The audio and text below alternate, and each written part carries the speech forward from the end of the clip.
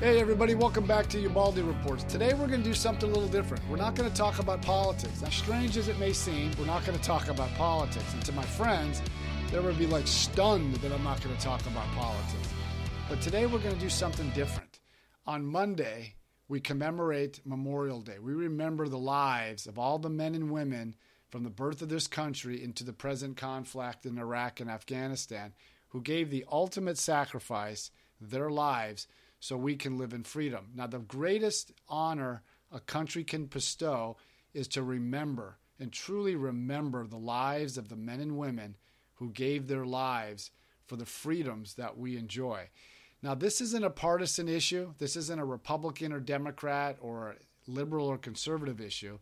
This is to take the time to remember those fellow Americans, those men and women who gave the ultimate sacrifice so we can enjoy the life in the lives that we have with our family, with our friends, to go where we want, do what we want, even to criticize our own government. That's the right that these men and women gave, and they sacrificed their life so we can enjoy what we enjoy today. Now, there's a difference between Memorial Day and Veterans Day. A lot of times people who've never been in the military always come up to and thank me because I've served 30 years in the Marines with 3 combat tours to Iraq and Afghanistan. They're always thanking me for my service, and I appreciate that. But Memorial Day is different from Veterans Day. Now, on Veterans Day, it's the culmination of the end of the First World War on November 11th, usually that first or second Monday, I think it's the second Monday of November. But on November 11th, the nation celebrates Veterans Day. And Veterans Day is to thank veterans who served their country, whether in peacetime or war. They took something of themselves and they gave back to their country. Much like what John F. Kennedy said in his first inaugural address, don't ask what the country can do for you, but what you can do for the country. And that's what veterans give. They gave something of themselves and served. Now, I met thousands of veterans in my time in the Marines, Army, Navy, Air Force, Marines, Coast Guardsmen. Everybody gave something of themselves for their country. Now, Memorial Day is something different. It's more somber. It's more of a commemoration, a remembrance of those men and women who gave their lives for their country in a time of conflict, or even to some degree for those who gave their lives in peacetime. Some soldiers and military personnel died in peacetime through training accidents. So we're also remembering them as well in the same vein. But this is the time to remember and think back to what these men and women did by giving their lives for us. It's not a holiday to go to the mall. It's not the white sale at whatever department store. It's not let's get a good deal at or get a new car or a used car. We should remember, take the time as we're spending time with our family, whether at the beach, the pool, backyard barbecues, but always we should take the time and remember those men and women who gave the ultimate sacrifice. Now, for me, I always remember this because when I served in Iraq, I went to about 45 different funerals for military personnel, Marines and soldiers who gave the ultimate sacrifice. Now, I kept their programs on each and every funeral that I went to. And the reason I did that, because I wanted to remember their lives. I didn't want them to be forgotten over time. Because time passes and we remember them when they pass, but then we forget about them. I truly wanted to remember their names, who they are, what lives did they lead, what was their future, what was their families going through when they lost their son or daughter or husband or boyfriend. As I was going to the funerals of these military personnel, I would often reflect, what is their parents going through? Knowing you've got that phone call, or that and nowadays you don't get a phone call, you don't get a phone call or a telegraph that you did in previous conflicts. What was going through their mind when they saw military personnel come up to their door with a chaplain and have to explain to them that your son or your husband, boyfriend, or whoever your loved one is no longer coming home? How do you explain that to a young child? Because many of these service members had families. How do you explain to a young child that their father is never coming home again? How do you explain that? So that's why I wanted to do this podcast as more of a reflection and commemoration of those men and women who gave the ultimate sacrifice for our freedom. And there was too often those men and women who went off to war in Iraq and Afghanistan. I wanted to remember them because this is the conflict that I know of, because this is the conflict that I served in. Now, when I was growing up, my family really taught us the meaning of Memorial Day. My father, who served in the Italian Navy during World War II, I know, jokes aside, but he saw combat. He saw his friends killed in combat. So he eventually came to the United States, raised a family, and when we were really young, he took his entire family to Italy. This was about 23, almost 24 years after he immigrated to the United States. It was his first time he'd been back, and he took his family. And he was stunned by what he saw. When he left Italy in 1947, Europe was devastated. He returned. He saw running water in his town, which hadn't seen it when he was a young boy. He saw new roads, buildings. All this was because of America. Now, this is the one thing I'm going to say through this podcast. America has a different symbolism to the rest of the world. Now, there's always those who despise what America stands for and who we are. But to those in Europe, especially my dad's, his aunt who lived to 102, she never saw America, but she knows what America did during the Second World War. Removed the world of fascism, kept the Soviet or the Russian forces at bay, and basically rebuilt the world. And that's what she remembers of America. And my father always wanted to teach his kids, and always did, to remember those who gave that ultimate sacrifice so we can live and we can have the freedoms that we enjoy. Now, my mother was a little different.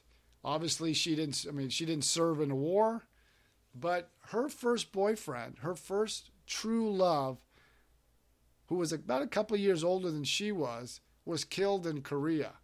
And that always haunted her, especially when she had 4 sons, and 3 of her 4 sons went off to war. I had a brother that served in Lebanon and in Grenada with the Navy. I had another younger brother that served in the Persian Gulf War with the Army, and then I served in Iraq and Afghanistan.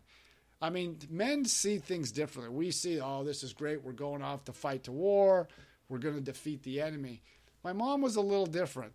She saw the pain of war. War wasn't this glorified Hollywood version. She saw her first true love, her first boyfriend, and I guess a woman never forgets that true love, who was killed in the Korean War. So she always remembered that, and it made it difficult. And I can't imagine what she was going through when she had my first 2 brothers were off in combat, and then for myself, being in Iraq and in Afghanistan. You can never comprehend what she was going through, but these are just some of the things that they taught us. War isn't glamorous, and people do die in combat. That was from my dad, and my mom had more of the emotional aspect of what's it like to receive a message or to know someone personally to you was killed in combat. Now, it's interesting, especially in today's vein, what the Americans think of America. But I want to talk to you about what other leaders and other individuals think about America. Now, Alexander Solzhenitsyn was a famous Soviet dissident. He wrote a book called The Gulag Archipelago, dictating his time in a Soviet prison camp. Now, Alexander Solzhenitsyn served in the Soviet army during World War II, and because of his writings, he was exiled to Siberia and went into the Gulag system. He finally was freed, I believe, in 1974.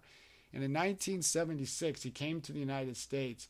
And it's a very famous speech, but here's a couple excerpts that he said in the speech from what he thinks of the United States. Now, this is, again, written in 1974, so some of the things may be a little bit backdated, but it's the crux of the matter will hit you home. It says, or he states, the United States has helped Europe to win the First and the Second World Wars. It twice raised Europe from post-war destruction.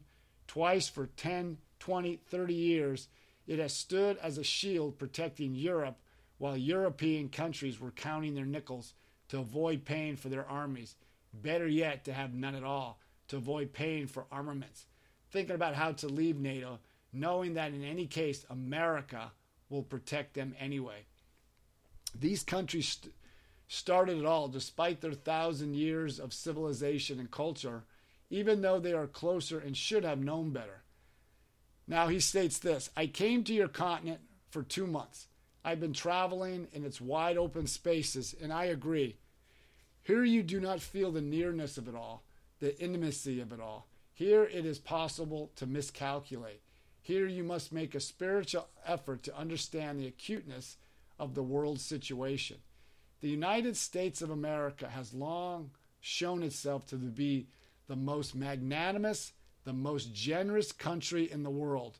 Whenever there is a flood, an earthquake, a fire, a natural disaster, disease, who is the first to help? The United States. Who helps the most and unselfishly? The United States.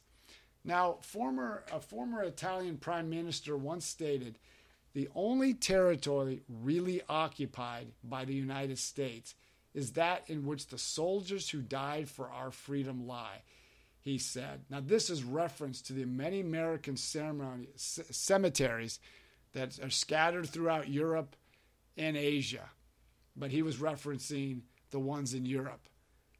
This is what America means to them, and goes back to my aunt. She was there through fascism when the Germany occupied Italy. She was there when the Allied forces came through southern Italy to rid the Germans from Italian soil. But she also remembers it was the United States that stayed the course.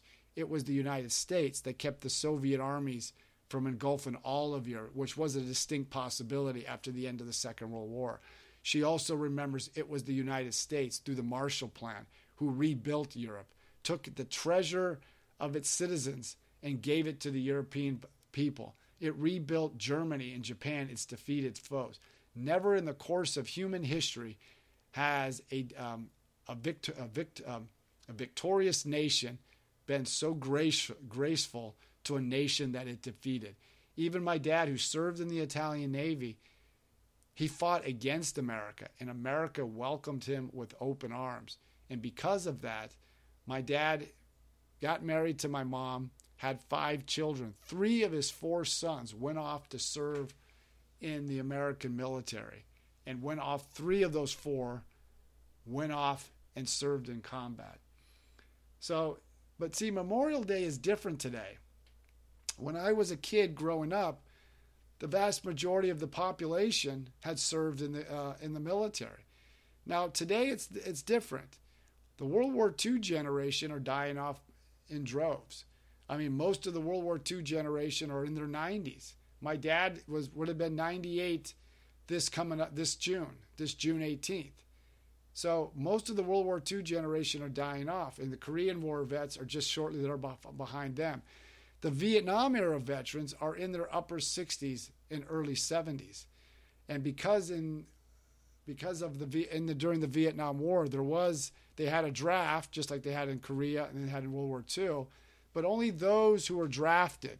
If you had a deferment, you could stay out of the military conflict and not go to Vietnam, which a lot of Americans did.